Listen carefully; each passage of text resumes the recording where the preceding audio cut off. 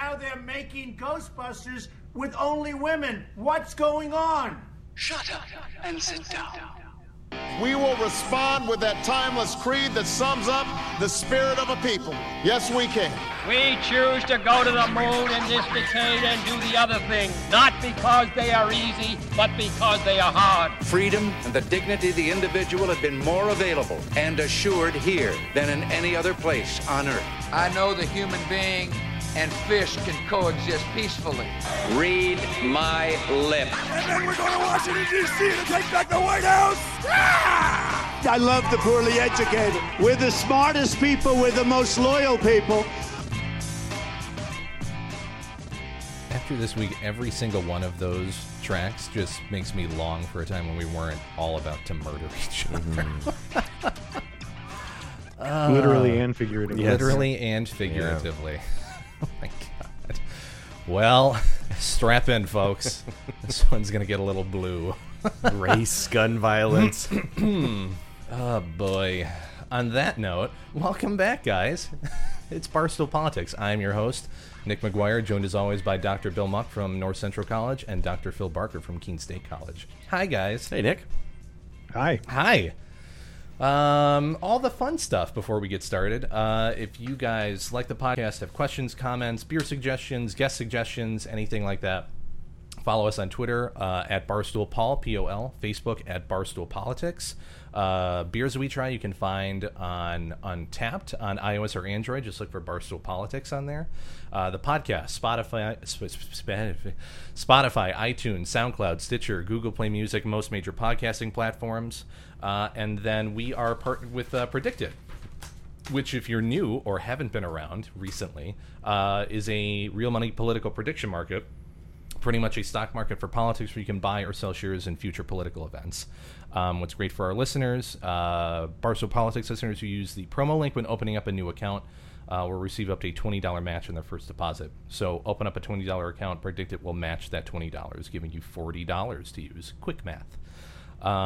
Like I said, just use the promo link, predicted.org/promo/barstoolpol20 to check it out. I'm assuming lots of movement in presidential favorability and a likelihood of re-election over the past week or so on Predicted. So check that out. I know I will be. The primary stuff has just been fascinating to watch. The movie, it's moving all over the place. Harris is going down in flames, apparently. Yeah. Tulsi Gabbard is just latched onto her jugular and will not let go. And there's a lot of people that are excited about her, right? Mm-hmm. There's been some movement on Predicted as well. The Libertarian Never Trump group seems to really like her, which is weird. Yeah, Russia also really likes her. True. Yes, she's her for. Yeah. I'm interested in her, but the foreign policy stuff is hard to wrap my head around.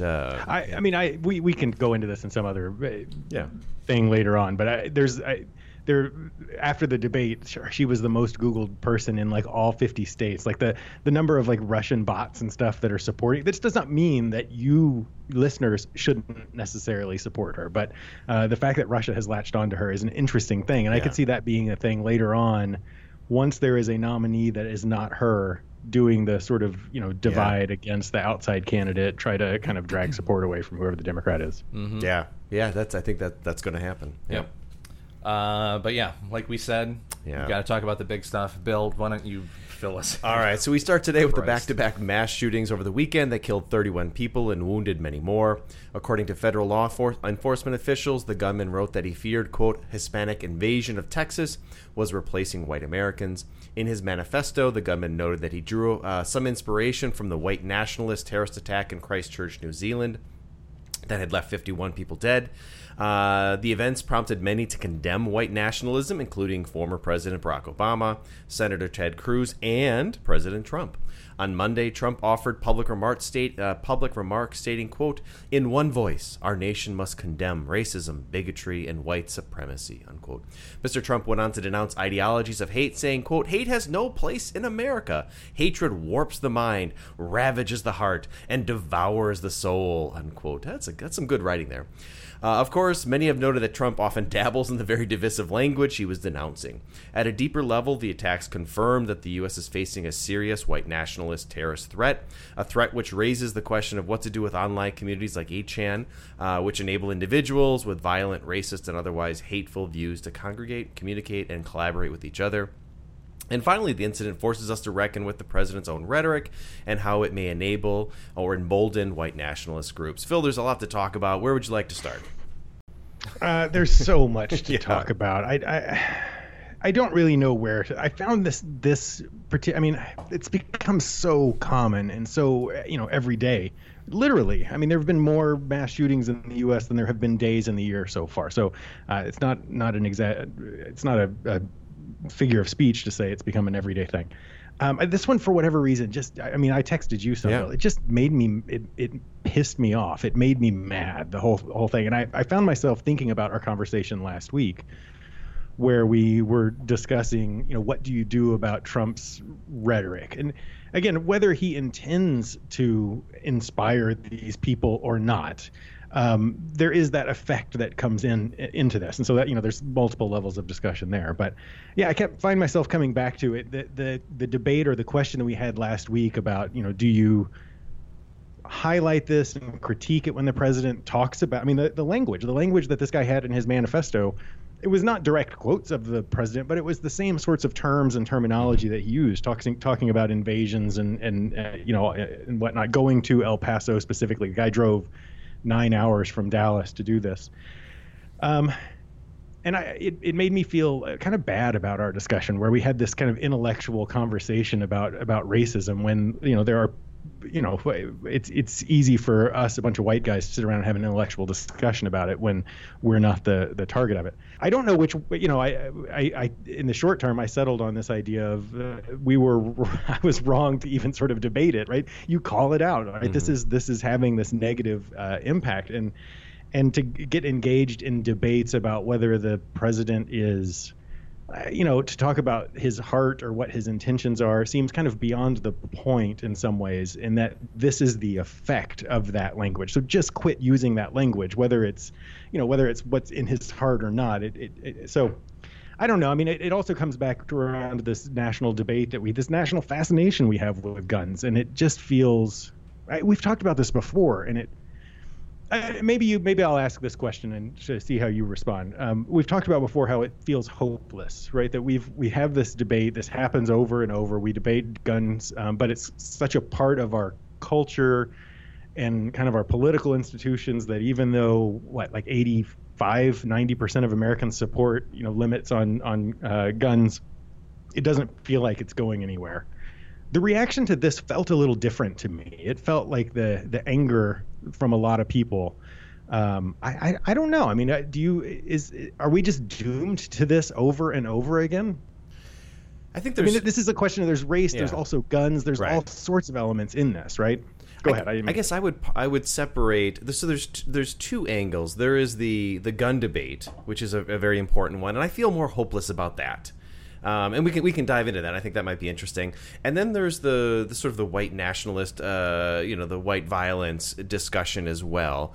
That I felt a little better about. I mean, Ted Cruz, who I don't oftentimes defend Ted Cruz, he came out fairly early and was, condemning what happened there, saying that we can't accept this. This isn't who we are as a country. And that felt really good to see that. President Trump's remarks, where we will see whether his actions will live up to that rhetoric, but he said all of the right things. And he read them, and that's important, right? And again, whether he believes them or not, we can dive into that as well. But I see them as two obviously they overlap and intertwine. Right. But the gun debate, at our best, I mean, at the best, we'll come up with some minor legislation that would, but not really make much of a difference. The white nationalism one, I'm more hopeful on. I sort of wonder if that's a generational thing, though. Mm-hmm. If it's not going to be, an overnight change. Who knows? It's hard to predict what sort of keystone events will shift public opinion. But it does feel like if we look, I mean, it's sad to talk about it this way, but I think if we look 40 years down the road, I think there will be enough sort of cultural and sort of generational change that you will see some real shifts in gun control policy. I'm not real hopeful that that's going to happen in the next year. Sure. And when those changes happen, you're right that they occur quickly. I guess what disheartened me about the whole gun conversation is that suddenly video games and mental health was out there again, right? Those are the issues. Fucking bullshit. Right. Do you know that? And I thought the data on video games, Nick, you probably know this better than I. It's overwhelming that video games, there's no connection between that and violence. No. And similarly with mental health as well. Every country in the world has video games. Right. Japan. No, Japan doesn't have video games. That's why there's no mass shootings there.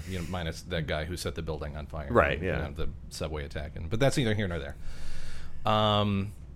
It's an interesting debate. Realistically, I understand the viewpoint of people saying that this is a white nationalist, white supremacist problem. Who is responsible for the actions of the kid in Dayton then? Right. Yeah. Who? Oh, yeah. No, but I'm asking who. Because he was not a white nationalist or a white supremacist. Sure. He was exceptionally left-wing. Yeah. Retweeting Antifa and calling the guy who shot up the ICE detention facility a martyr. Who is responsible for his actions? What made him do that? This is not, as much as we want to say, and it's easy to say that this is a white nationalist, white supremacist problem, this is a rhetoric problem. And you want to talk about it from a gun control perspective? The rhetoric coming out of Congress is the reason why it's never going to happen. They need these issues to garner as much support as possible because we've gone so far to the fringes that the only way to garner even more support is to make the opposition the other. Is some horrendously awful thing that you can't afford to lose against. On top of that, you have young people, especially young people, who are constantly told that the world is fucking falling apart around him. This kid was, in a bunch of his friends said he would be in tears over immigration and climate change and a host of other issues that were not related to, an invasion of just brown people. It was coming from the complete opposite perspective. I'm not saying either of them are right. They're both fucking monsters. But this is a much more nuanced debate than, realistically, I had to dig through 10 articles to find even a mention that this kid wasn't the same as the El Paso guy. You would never fucking know it unless you looked for it. But the fact that he's different doesn't mean that it's not that the white nationalism didn't play a role in the first shooting, or that it hasn't played a role. It's one of those things where I do feel like you're right in that we try to boil it down to one thing too often when, we talk about how, more than one thing can be true. And it feels like, I was looking at some of the research. There are some factors in mass shootings. Like they've done lots of studies of people who commit mass shootings, and there are common factors like, access to guns, right? So, the gun, this is not just a gun problem, but it is a gun problem, right? By addressing access to guns and the types of the magazines that the guy in Dayton was using, the weapons the guy in El Paso was using, I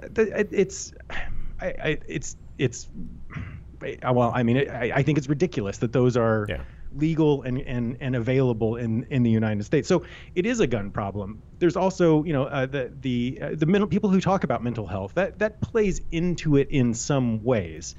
I think that the danger is that people think of mental health. Mental health spans such a wide variety of issues, and it's like a very specific type. The guy in Dayton, he was leftist. But he also had this long history of real issues, right? Threatening to, he had a kill list, he had a rape list, he had a long history of misogyny and issues related to that, and had issues for a long time. So one of the other things that comes up is that some sort of childhood trauma, some sort of suicidal depression type thoughts. Now, and that's an example where, the vast majority of people who have access to guns don't do this. The vast majority of people who have mental health issues don't do this. But we should address both of them, right?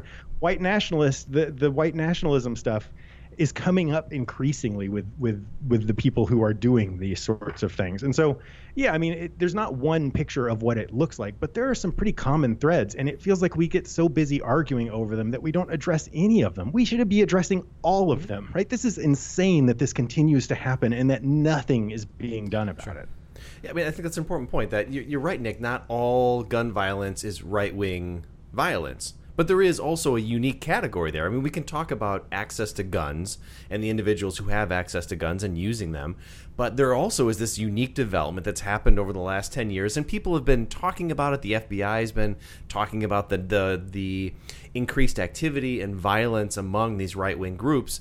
And it's on par now with Islamic terrorism in the United States, right, in terms of the actual numbers. Well, no, but yes. No, it is. When you look at like sure, if you take 9/11 out of it, sure. Well, right. But if you look, you look over the last decade, right? So obviously 9/11 is going to skew everything. And I'm not saying that right-wing or white nationalist violence is on par with what Islamic terrorism has done historically. But over the last decade, what we've seen is an increasing amount of organization, online activity, and actual attacks. So... And you're seeing the FBI and others saying, like, this is a real deal. Sure. Not for political motivations, right? And I think it's important that we set those aside. No, absolutely.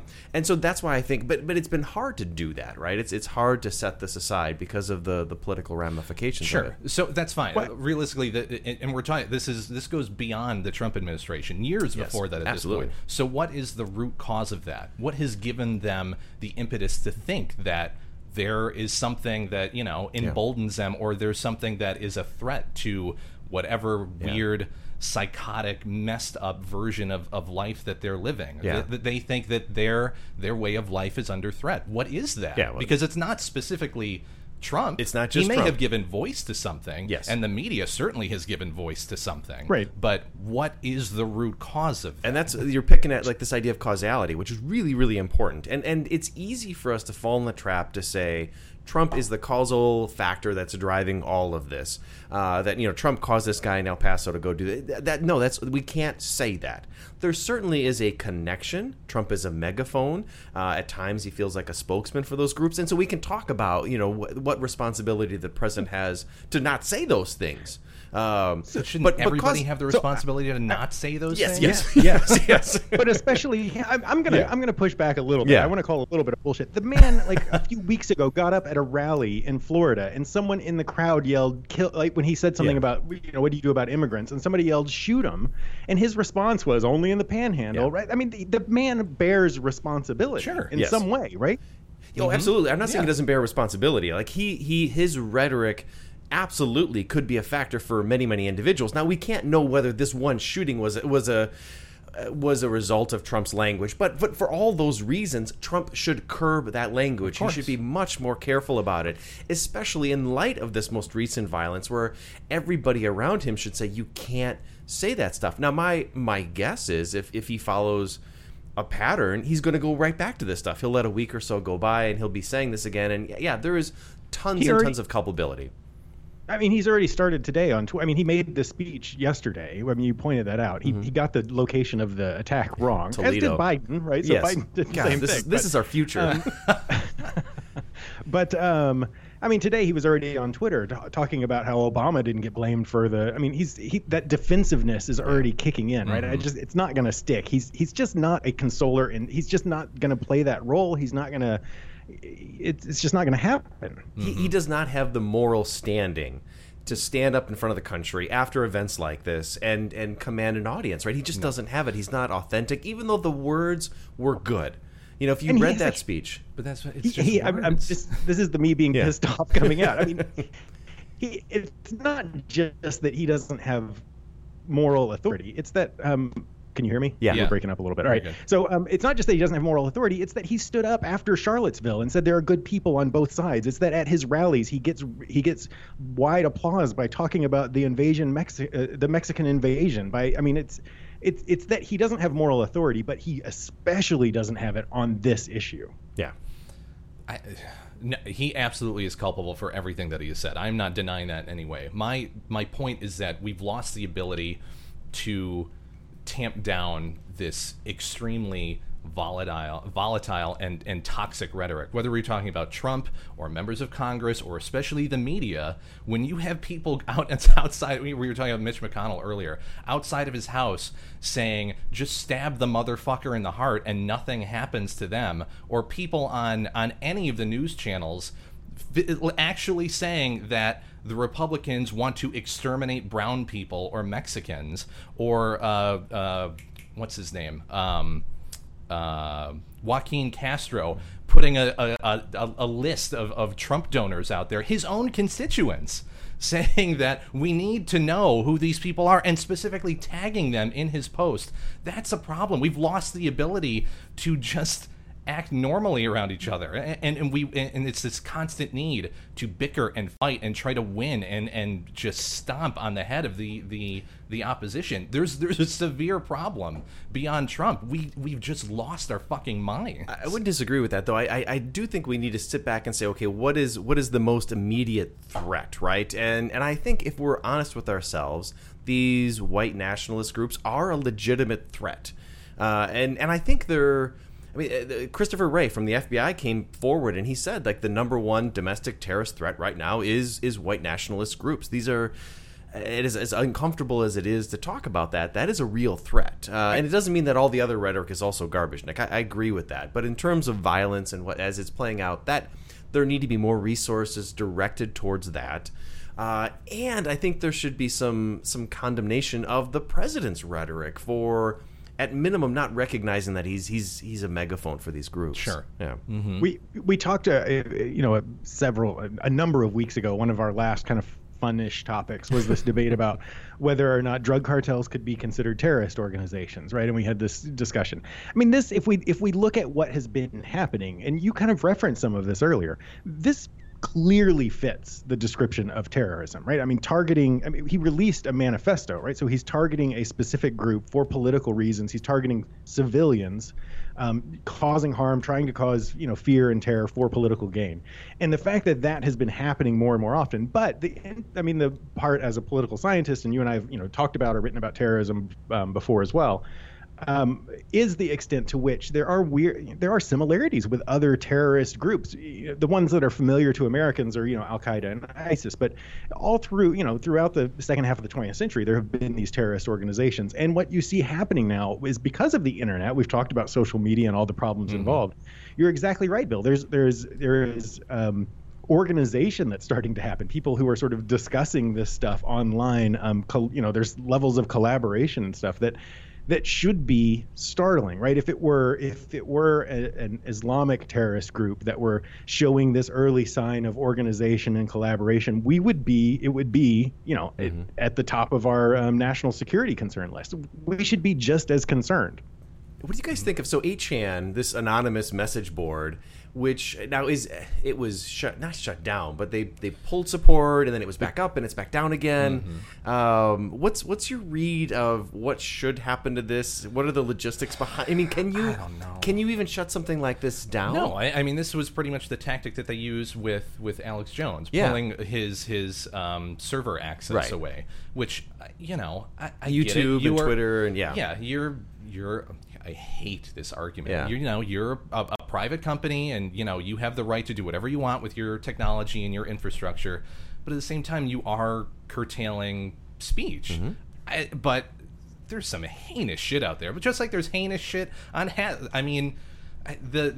kind of stuff that goes unnoticed on Twitter or Facebook that doesn't get flagged, that doesn't get pulled down, when you have Al-Qaeda and ISIS and other related terrorist groups that have profiles on those social media outlets, it's insane. I have no idea how you would piece through that and separate that. Now the difference with 8chan is that it's all anonymous, right? So you're at a level where you can't, like when somebody's on YouTube or Twitter, there's a way to trace some of that back. Not with 8chan. What was it? The guy who founded 8chan, who's no longer part of it, has said like this is dangerous. It should be taken down. It's all dangerous. Yeah. Like we can't. Here's the be all end all of everything that I'm going to say today. Yeah. People are fucking stupid. Okay, we can't be trusted with this shit, because if we could, these should be the greatest tools ever invented in the history of humanity, bringing us together, solving problems with different ideas from around the world, and instead we want to murder each other at every waking moment. I never ever look on social media, and I occasionally look on our stuff just to see what the mood is, and our stuff is on there, and it's just virulent, just radioactive bullshit from both sides. It's terrible. Go ahead, Phil. I mean, that seems like a pretty good argument for doing something about. I mean, you're sort of shutting down the two, internet. I agree. You're expressing two sentiments that that seem contradictory. That I'm sympathetic to both of them, right? Which is that we're doomed. What can we do about it? This is existing, but also that people are terrible and therefore we should do something about it. It seems like I don't have a problem with 8chan being taken down. It is a private company. Get rid of it. I mean, we've talked about on here before why how awful some of the stuff is that Facebook has sort of looked the other way on, or that Twitter, the stuff that Twitter is on Twitter is awful. I mean, shut it down. I mean, this, especially if it continues to, if there continue to be the links between this, again, if you take the white terrorist part out and you plug in Al Qaeda, if Al Qaeda was organizing terrorist attacks in the United States that were even small scale, that were resulting in the deaths of 20, 30 people at a time, and they were doing it on 8chan, there's no way in hell that we wouldn't be intervening in some way. And the reason why we treat it differently, because it's a white person versus an Islamic terrorist, the ideology behind it might be different, but if the thing is law enforcement, you're trying to prevent this, we should be acting the same towards both of those. I agree with that. And there's been some effort to, or I should say a reluctance to throw support and funds toward those efforts. And I think you have to do it. I'm all for free speech. The dark web, I'm less supportive of, right? I mean, it just seems like there's... Why, you don't like a good kidney every now and then? It's so dark. Yes. If you're going to put your speech out there, you should put your speech out there in a way that at least there can be some connection to it, right? And this feels like we're pulling I think you're right, Nick, the ugliest parts of society on a whole host of issues together. They can finally connect with each other. I don't even think it's the ugliest parts, though. Go ahead, Phil.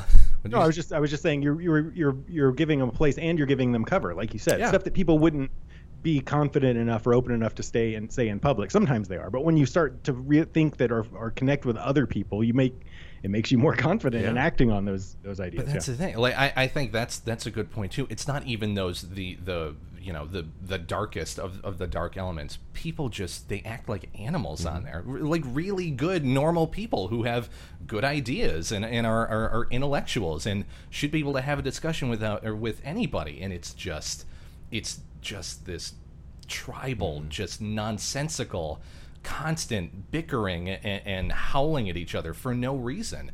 I know we plug the social media stuff at the beginning of every episode and end of every episode, and I would never tell anybody to do something give up their Facebook.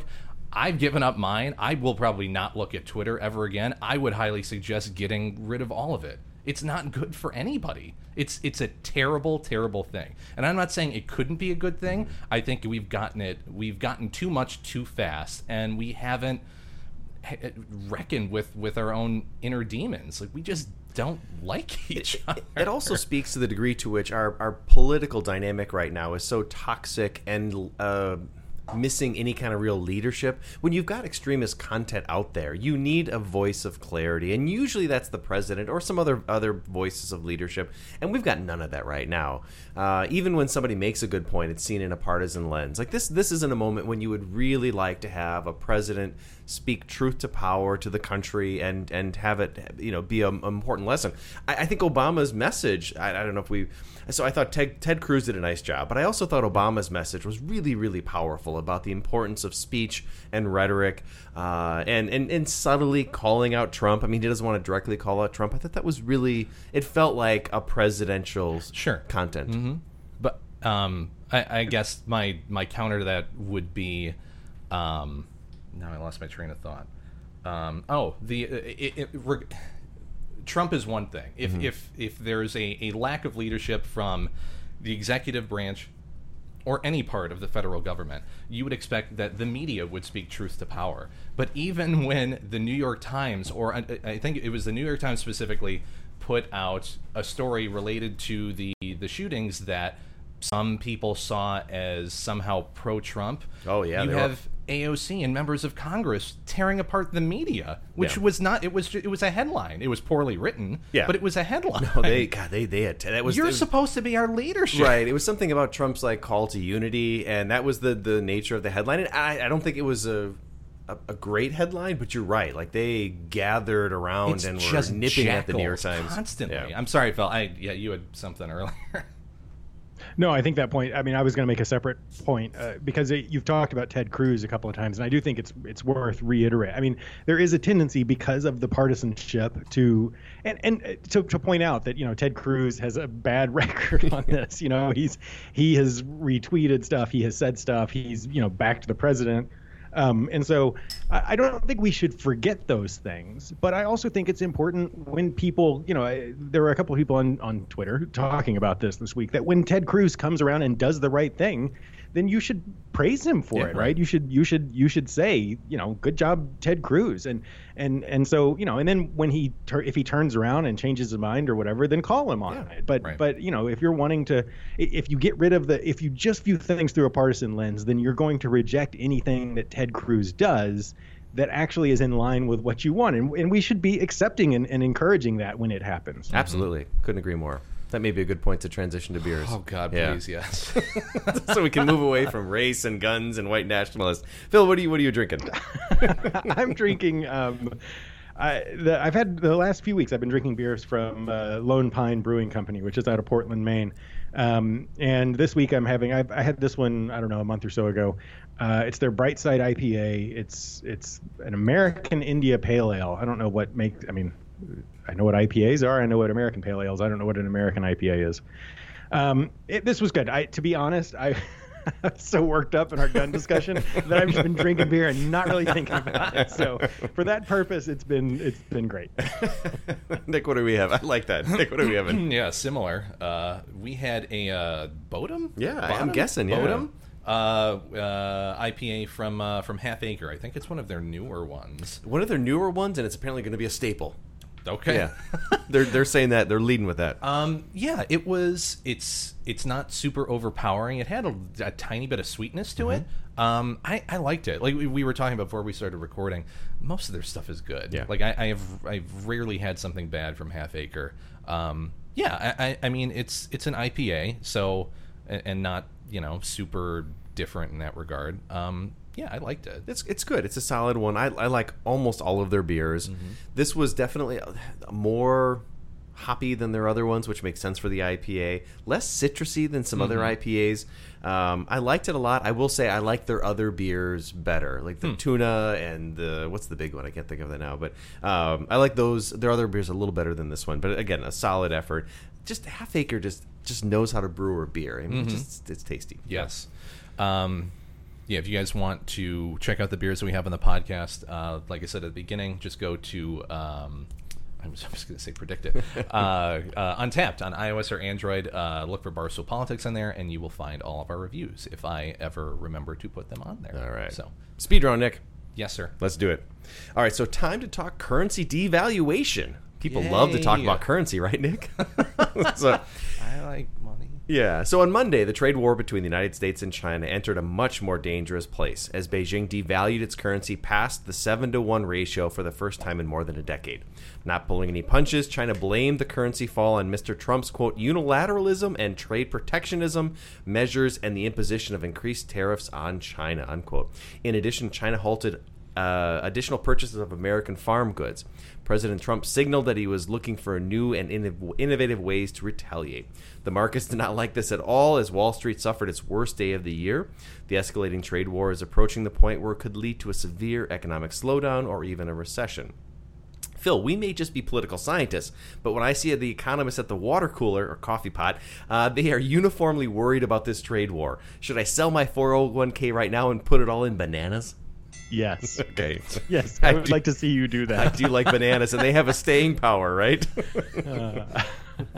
I mean, the answer. I mean, we are not qualified to give financial advice, but no. I mean, but this is in the short term. This is going to be bad, right? I mean, I think this is, and you see this in a number of ways. I mean, from the just economic standpoint, I think this is actually maybe one of the biggest factors going into the presidential election, because there are lots of signs pointing towards the fact that we are heading towards a recession, if not like already on that path. The Fed lowered interest rates, trying to spur on the economy.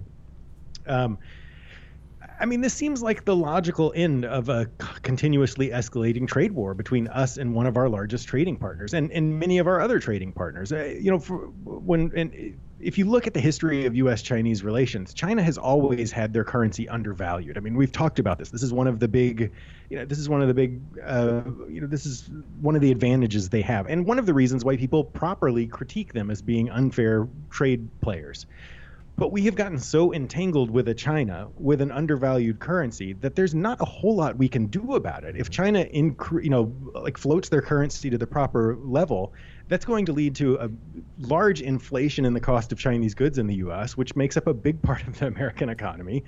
But it also means that China has the power to do this. China as an authoritarian, I mean, when you essentially devalue your currency, the people who are going to be hurt by that are Chinese consumers, right? But China is an authoritarian country. They can do this for essentially the good of the larger economy. This seems to me, this has seemed misguided to me from the beginning, but it seems like this is a time for Trump to cut his losses. Yeah. It just doesn't seem like this is going to, China feels like they can ride this out. They know that there's an election in another little over a year. China's got the long view of this. China, I was surprised by this. Something like 20% of American agricultural exports go to China. Yeah. So when China says we're going to quit buying agricultural products, that's not a small thing. That's a huge blow. Yeah. Mm-hmm. This doesn't seem good, right? This is not going to end well for us or the American economy, or I don't know. Nick? All your money in bananas, man. There's always money in the banana stand. Finally makes an appearance. I tend to be with you on this one, Phil. I'm not sure what a positive outcome of this would even look like at this point. There was talk of the U.S. doing similar currency manipulation, which Trump immediately shot down, and most of his advisors did. But China just has never really played by the rules, which is disconcerting at best. I think that, they're as an authoritarian government, which they are, despite what people say, they can do whatever they want. I think that their economy is in the midst of a potential slowdown as well, one that they probably have not seen in decades at this point, given that they have manipulated their currency and propped up economics in ways that are not natural in any way, shape, or form. And I think if that hits the fan sooner rather than later, you're going to see an increasing amount of discontent in China. We already see, we'll talk about it later, about Hong Kong, and the unrest there that's increasing. If there's a major economic downturn in mainland China, which most of the citizens have never really been a part of, I think that could be a strong indicator or engine for change in that country. It'll be interesting. A couple things. So Dan Dresner, who's an international relations professor at Tufts University, had this really interesting piece where he talked a little bit about currency manipulation, and he said how most of us talk about it is not accurate. And some of the experts are saying Fuck that you talking to me about. I'm kidding. No. But the idea that yes, China manipulates their currency, but at the same time, the United States oftentimes asks them to do one or the other, right. Value or devalue, and it's a bit hypocritical. The other interesting thing he talked about is that it feels like we've gotten past the point of no return here, that the domestic politics in both states have taken over. So Trump is using this for his domestic political purposes, and President Xi is also using this for political purposes to attack the United States. And that just spells all sorts of disaster when two states, for not good economic reasons, but for political reasons, are willing to engage in this battle. It's not good. The thing I think of when you talk about this is as international relations, we're citing all the IR stuff now. I think of two-level games, right? So that's Robert Putnam, right? So two-level games is the idea that when Donald Trump is making a deal in foreign policy, or he's trying to negotiate with China or whatever, he's playing two games at the same time. One is the international game, him versus China, but one is the domestic game, which is him versus the American people, right? So and the power of a country to do something internationally or to win this game of chicken that's going on right now is somewhat dependent on their support back at home. And so that's where I see what Dresner is saying, but it feels like China can hold out in this game of chicken longer than the U.S. So I think you're right. It has become a domestic politics thing. But if the economy erodes enough, then it becomes a losing political stance for Trump. And that's where I see it potentially shifting. And that's where I see the American end shifting or jumping off of the tractor in the Footloose example before Footloose? Arrested Development. We're doing good work here. The one thing I think about is that you're absolutely right, that I think China can last longer, although to Nick's point, when it comes, it's going to be bad. Mm-hmm. Trump is going to continue to throw money at the farmers, right? He's suggested that, and he was tweeting about that today. So he's willing to do whatever he can, in this sort of socialist plan of his to throw billions of dollars at farmers to keep them afloat, which, if it wasn't for that, the farmers are getting devastated with some of this. Consummate conservative. Yeah. And that has sort of worked up to this point, although there's lots of evidence that farmers are getting tired of that shit as well. Yeah.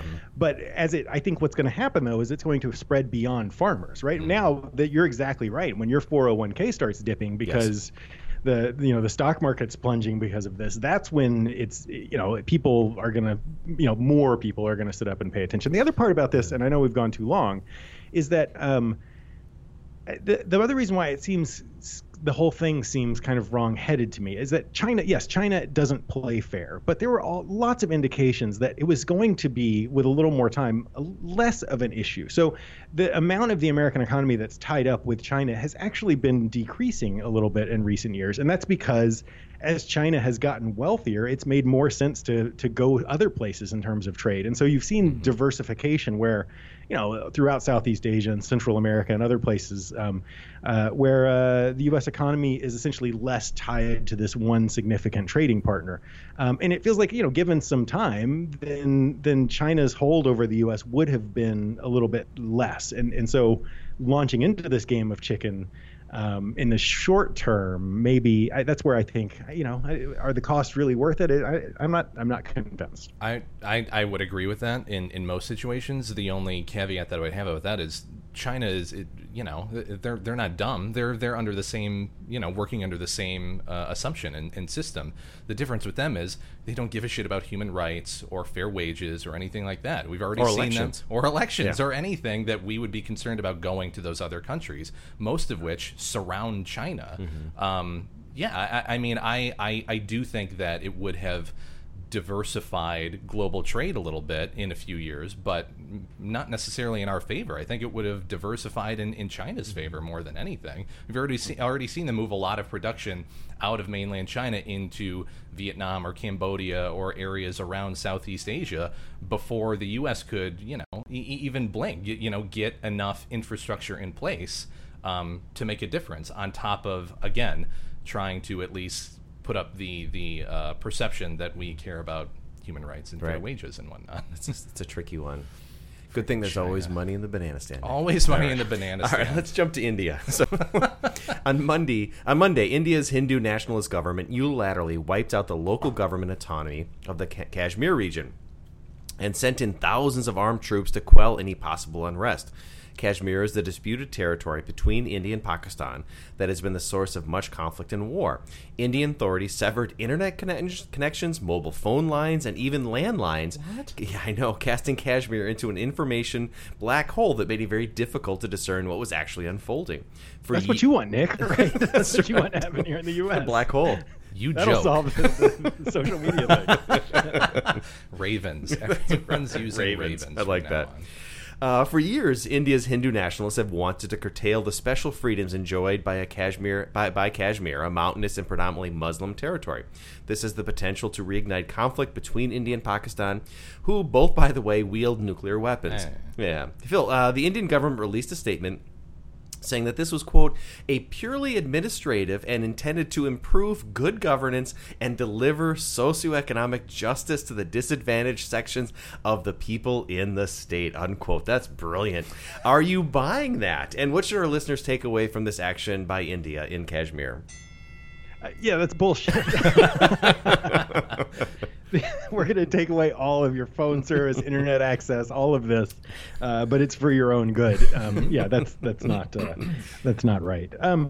Yeah, I mean, this is, India has this is not my area of expertise by any means, but, India has this, again, Hindu nationalist streak that's going on. I mean, the tension between India and Pakistan is long-standing, right? It's been around for a long time, but the party in power, the politics of India has shifted in a startling way. And I think, we've talked about how certain leaders, we've talked about it with the U.S. to some extent, how they benefit from conflict, right? They benefit from these sort of tensions, and so I'm not alarmed in the this is going to explode this week necessarily, but I think this is something that Americans should be concerned about and should be. I mean, in the panoply or the large scale picture, if we're looking at the portfolio of things to be concerned about, if you're thinking about Iran and North Korea, the standoff between two countries that have long not liked each other, and who both have nuclear weapons because of the other. Right? The whole purpose of developing nuclear weapons for each of them was to keep the other in check. And who have gone to war many times over the past 60 years. I mean, we should be concerned about this. We should be concerned about the extent to which India might actually want that to happen. The confrontation and the conflict over Kashmir. That's all I have to say. Okay. And scene. Yes. Nick. Yeah, again, we were briefly talking about this before we started recording. These are two countries that since Pakistan's inception after World War II, during the partition, this is such a deep-seated and religious and nationalistic conflict that doesn't seem to have any I don't want to say any way to end, but no reasonable way to end at this point. There doesn't seem to be a willingness anymore on either side to negotiate with the other. And Kashmir is constantly stuck in the middle. And to take, take their landlines. Take their landlines away. Anymore? What the fuck, dude? Are people in Kashmir actually using landlines? I thought they use a lot of. It's mountainous. It is mountainous. It screams of pettiness and in some ways, to Phil's point, kind of spoiling for a fight. And I cannot fathom a strategic reasoning to do this at this point, but besides to instigate some sort of conflict. In some ways, it connects nicely back to our previous topic where Phil brought up this idea of two-level games and Robert Putnam and doing it for domestic reasons. So Modi, the prime minister, he's not doing this for peace or, an improved relationship with Pakistan. He's doing it for domestic political reasons. It plays well. Yeah, exactly. And it will lead to conflict. And India is the world's biggest, most diverse democracy. It has been this success story.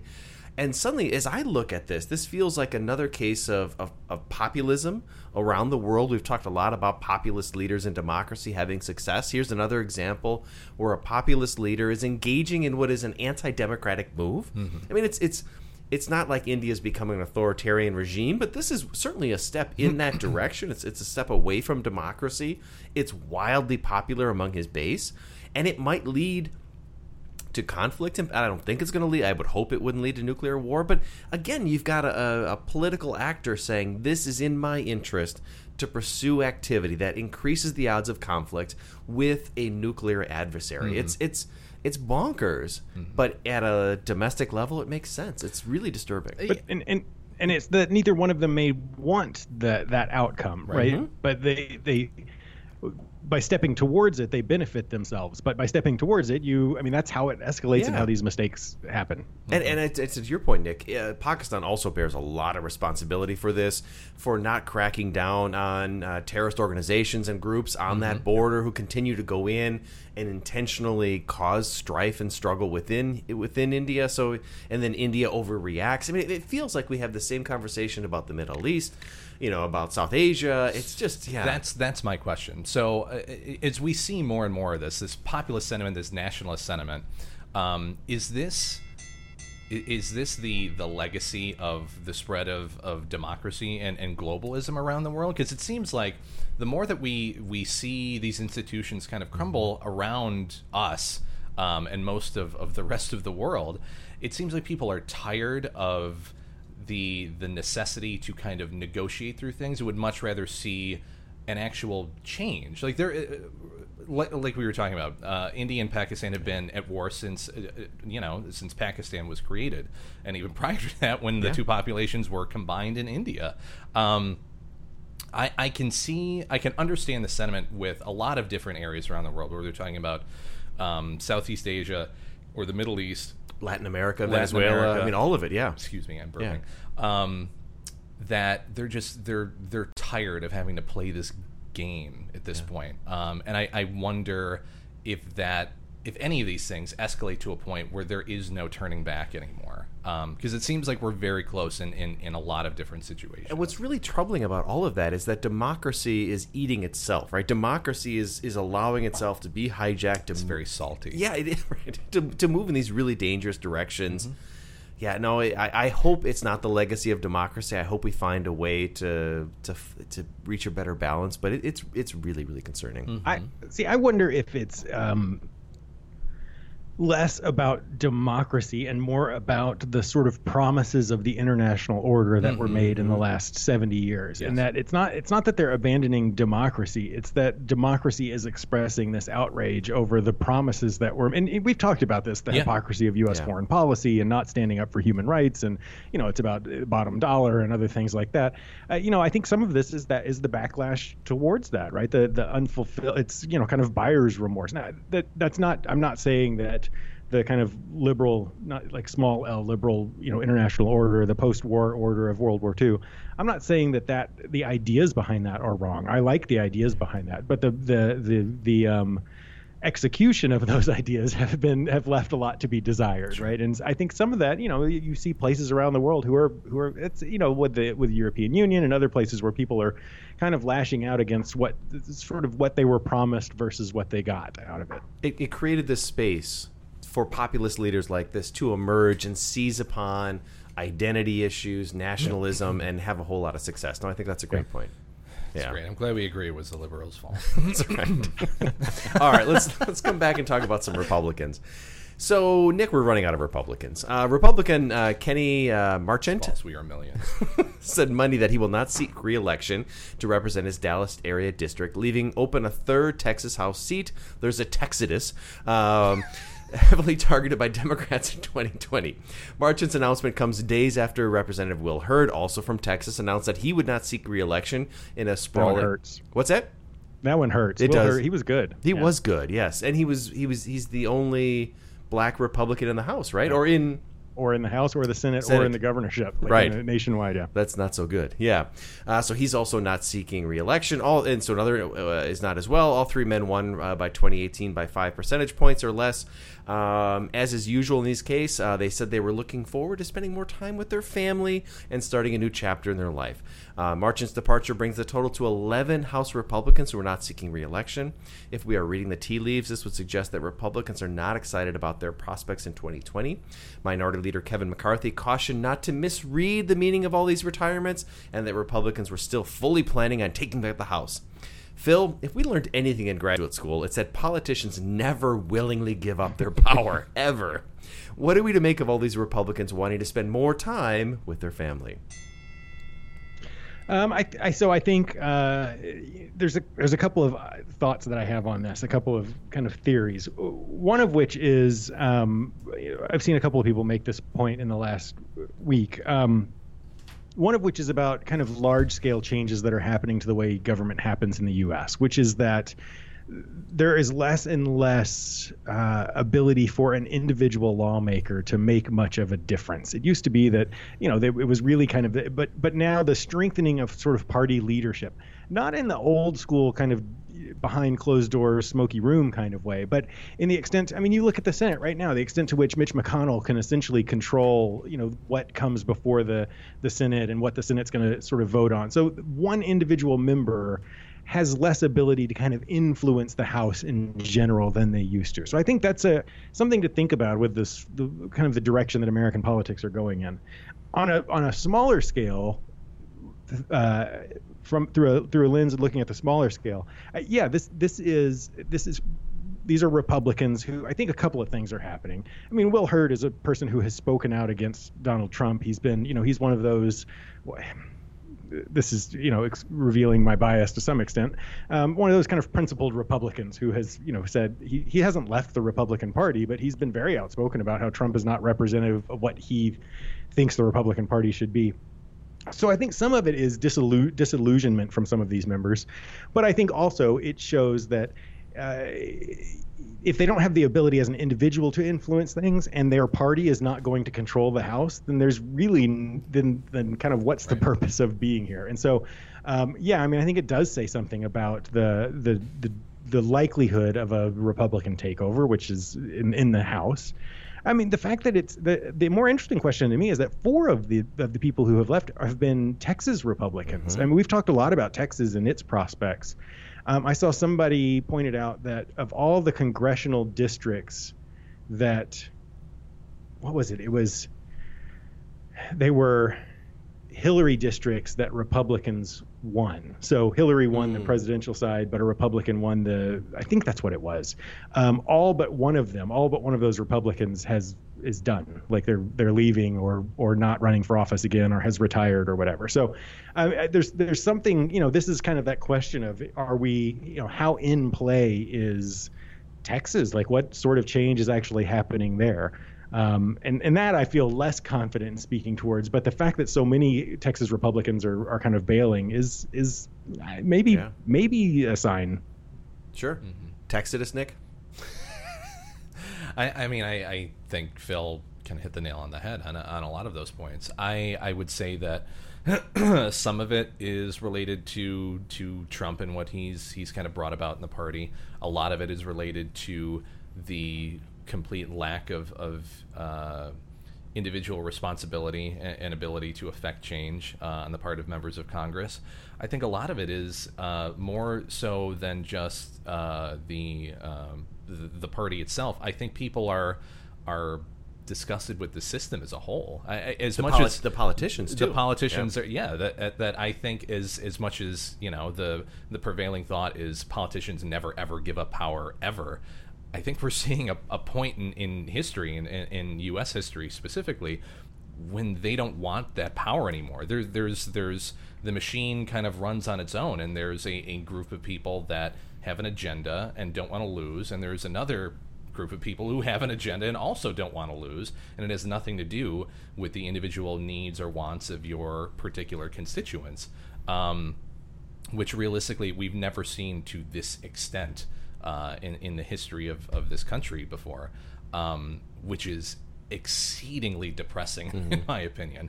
And I wonder, I'm not really convinced that this signals a drastic change in the power dynamic in Texas, because I think the powers that still want to maintain control will do whatever they can by any means necessary to maintain that control or to overtake what is already there.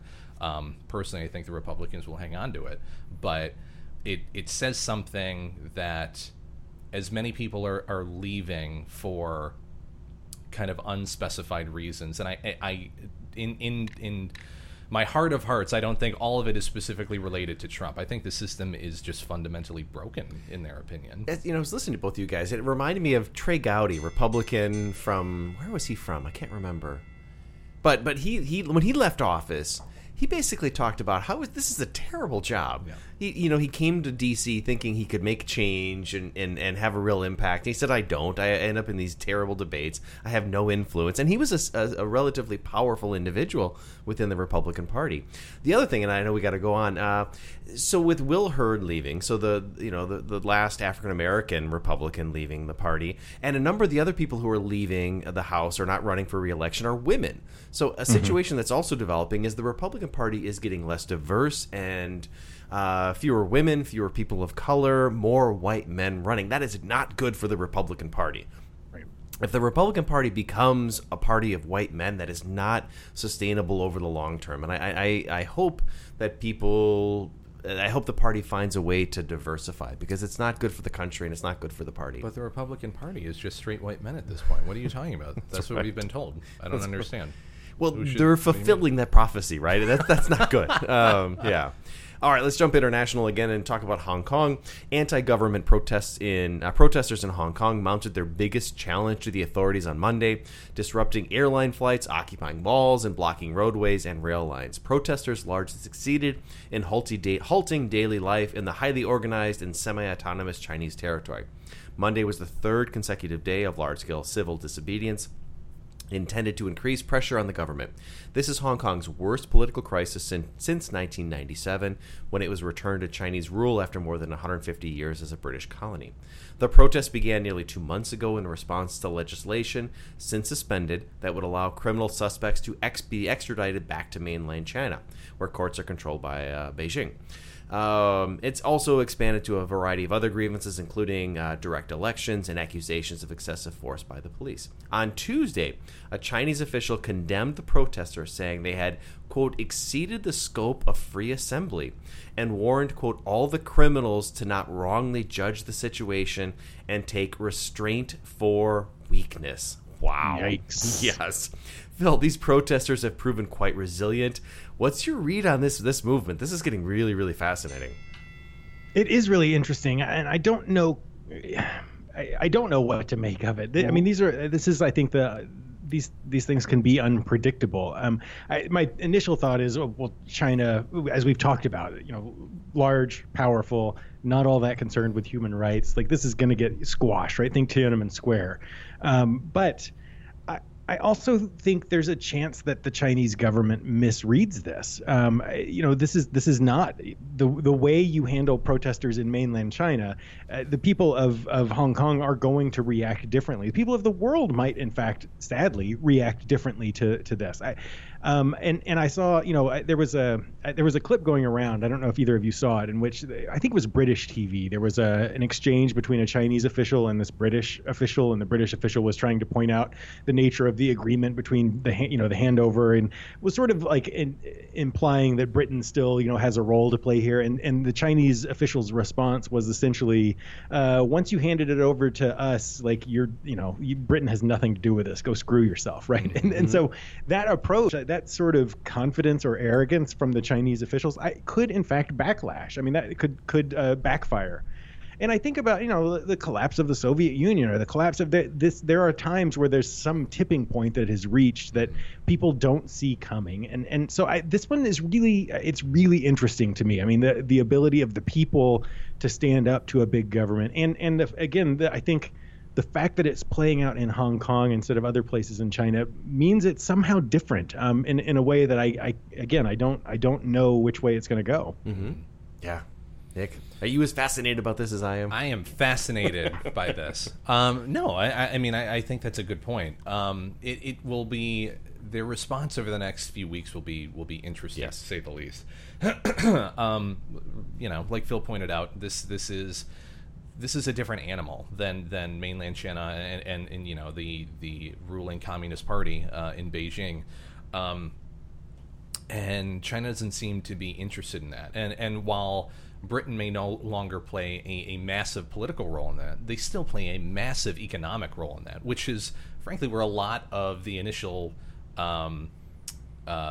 wealth came after the turnover. And if those businesses start leaving Hong Kong, and probably in turn China at that point, again, that's leading to or filtering into an already not prevailing, but creeping economic slowdown that, again, China has not really seen in decades at this point, which, in my opinion, would exacerbate the problem of civil unrest, and China isn't really good with dealing with that. Yeah. So I don't know if they have the patience to deal with this long term and to find a measured political diplomatic solution, because it already seems like they're running out of talking points with the international media. It's for me, as I was thinking about this, I was surprised by the tenacity of the protesters. Mm-hmm. My thought is, like, don't stir the pot. you've got what they got 100 years or what is it, the time frame? Just enjoy. Such a good drone, right? But then I thought about it a little bit, and to go back to international relations theory, I was thinking about power transitions theory, and in that theory, they say when major powers are transitioning, you need to hit when you have an advantage. And Hong Kong right now, even though they're not more powerful than China, they have some leverage, right? They are autonomous. The financial district is really, really meaningful. As time goes by, their relative power to China is going to decrease and decrease. The tension goes away. So maybe they're hitting while they still have some leverage and some power to say, no, we're going to make sure that you understand the nature of this relationship. It may not work, but it is a bit encouraging for the prospects of democracy. The part that I find interesting is that I've made reference to the game of chicken several times. This feels like another example of that, in which China is in a tough place as well, because if China were to crack down on this, it's different today. 30 years later than Tiananmen Square. Because of we talked about the bad side of internet and social media and all of that. This is sort of the good side, right? China would have a harder time getting away with a brutal crackdown than it did 30 years ago, just because of the availability of media and of individual, right? That people can film stuff and put it out there. So China's ability to just squash this seems limited. But if China doesn't squash it, then you get into contagion effect issues in which, like, do people in mainland China start taking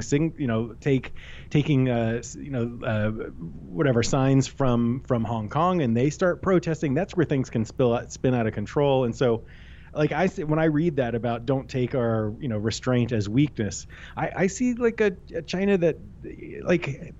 It seems like years ago, China wouldn't have felt the need to make a vague threat. They just would have done something. And so it feels like they feel like they need to do something, but they're not. You're right. They can't quite do what they would normally do. I don't know how they back down. Yeah. But I don't know how they follow through either in this position. Think about what they're doing with the Uyghurs in Western China. They are not being delicate at all in that circumstance, right? They are exerting their power and squashing a rebellion. Yes. But they're less comfortable doing that now. It's an interesting one. All right, guys, time to play Who Had the Worst Week? Rand Paul or a Brazilian gang leader? You guys know the rules. I give you two options, and you tell me which individual had the worst week. Option number 1, Rand Paul. Paul announced on Monday that he had surgery over the weekend to remove part of his lung, Nick, that was damaged in a 2017 attack when a neighbor tackled him as he did yard work. If you go back, you remember we talked about this. Paul noted that he will have to limit his legislative activity until September as he recovers at his home in Bowling Green, Kentucky. He was awarded $580,000 in damages in a lawsuit he filed against his neighbor, who pled guilty to felony assault. In the attack, Paul suffered broken ribs and came down with pneumonia, which kept him out of Washington for almost 2 weeks. Why did the neighbor attack him again? It was about lawn care. They were angry about, apparently Ron Paul does not keep his yard up. And there were lawn clippings and other things around, and he just had it. And he was on his tractor when the neighbor came and just, tackled him and a piece of his lung removed. It's pretty bad. Yeah. That's a bad week. All right. Yeah. Option number 2, the Brazilian gang leader. A Brazilian gang leader tried to escape from prison by impersonating his teenage daughter, complete with lifelike silicone mask and wig, before attempting to walk out the front door in her place after she visited him. The attempt by the prisoner, Claudio de Silva, also known as Shorty, was thwarted by guards. Now, the best part is that we've got a picture, and yes, I promise we will tweet it out. So, gentlemen, who had the worst week? Phil, we'll start with you. All right, this one's easy. Yeah, okay. All right, Ron Paul had the worst week because he had part of his lung removed. Yes. But here's the other part of it. The other side of it is that the Brazilian gang leader, I mean, he got caught and sent back to prison, so he didn't, it wasn't all that bad. But I'm going to argue that he had a damn good week. He almost escaped from prison by putting on a Mission Impossible style mask and sneaking out. He actually got a sniff of fresh air. Yeah. He almost got away with it. And that's a story that you can tell for the rest of your life. He had a good week. That's a good week. Nick, who had the better week? I gotta go with that one too. Yeah? Yeah. Rand Paul.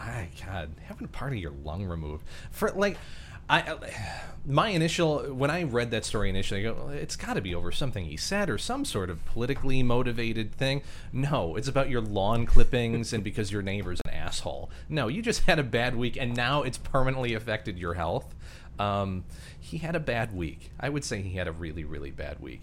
This other guy, again, like we were talking about, apparently the mask was so convincing that the guards didn't notice anything until they looked directly into his eyes, which, you know, I mean, looking at the picture, again, we said we'll tweet it. It's really, really convincing. Good. It's really good. Yeah. He got to wear jeans. He's got a nice top on, a little hoodie thing, a nice wig. He had a good day. He had a very fashionable day until the, re-imprisonment thing. Where did he get the mask in prison? That's a good question. I'm assuming his daughter would have had to have brought it in. Can you smuggle something like that in? I'm assuming it was baked in a cake. There you go. It's always baked in a cake next to the file. So, okay, I'm going to take the opposite argument here because Rand Paul is going to be back in September. This he's clearly gone for a long, long time now. Like, whatever, as a Brazilian gang leader, I'm guessing the sentence is a long one to start with. And then trying to sneak out is going to extend it. So, come September, he's still in jail. Rand Paul is back to being Rand Paul, legislator, bad neighbor, right? I mean, it was, it's a setback, but he's going to be okay. So if your neighbor came up to you and just started punching and pummeling you into the ground, and you had to have part of your lung taken out, bad week. Would you tell people that was the worst week of your life? It's worse. It's not worse than a gang leader almost getting out of jail and then having to be brought back. This guy had the plan of the century. This is brilliant. I feel like he got to execute part of it, though. Part of execution is getting out. The disappointment of not getting out. This guy. All he's been thinking about. He's probably doing special exercises to make his abs look. I mean, he was. I don't know. I'm not seeing a lot of ab exercises there. I'm also noticing a lot of leg hair on that. So they apparently didn't look that closely, unless that's part of the picture. That's right. Either way, it's disturbing. I love that he has flip flops and rolled up jeans. What the hell, dude? I still want to know what was going to happen as part of this plan to the daughter who is in prison. Right. Where while he snuck out looking like her. Right. Like was there a fit end to the plan in which she also got out? Was he just sacrificing her? Right. That's a good question, right? How does she get out of this? Maybe she wasn't in on the plan. Maybe she didn't smuggle a mask in. Yeah. He's not winning any Father of the Year awards. Definitely not. What do you make a silicone mask out of in prison? It's got to be her, right? There's human no materials skin. Like human skin. Toothbrushes. He Buffalo Billed it. Oh, that was fun. We're not even going to bother with 5 minutes on that one. God. All right. Well, that was a good way to end because the first part was depressing. Yes, it's been. We need a good week of just sort of normal political silliness and ass hattery. Oh God, we're real good at that stuff. Yeah, we do lots of ass hattery. As I stall for time, are you playing now? You're playing now. That's a good boy. There we go. On that note, if you guys like the podcast, have questions, comments, anything like that, follow us on Twitter, which I told you to get off of, but it is your choice because you are proud, free American citizens, so do whatever the hell you want. Follow us on Twitter at BarstoolPaul, P-O-L, Facebook at Barstool Politics. Beers We Try. Check out Untapped on iOS or Android. Just look for Barstool Politics on there, and you'll find all of our reviews. The podcast, iTunes, Spotify, SoundCloud, Stitcher, Google Play Music, most major podcasting platforms. And like I said at the beginning, we are partnered with PredictIt. I lost my sheet of paper, which is a real money political prediction market. Pretty much a stock market for politics where you can buy or sell shares in future political events. Barstool Politics listeners who use the promo link when opening up a new account will receive up to a $20 match on their first deposit. So open up a $20 account and PredictIt will match that $20, giving you $40 to use. Like I said, use the promo link predictit.org/promo/barstoolpaul2020 and check it out. Anything else, guys? No, it was a good one. God, I hope there's something fun, like more fun, main topic-wise to talk about next week. There's always hope, Nick. There's always hope, but only somewhat. Anyways, we'll see you guys next week. Cheers. Cheers. Bye.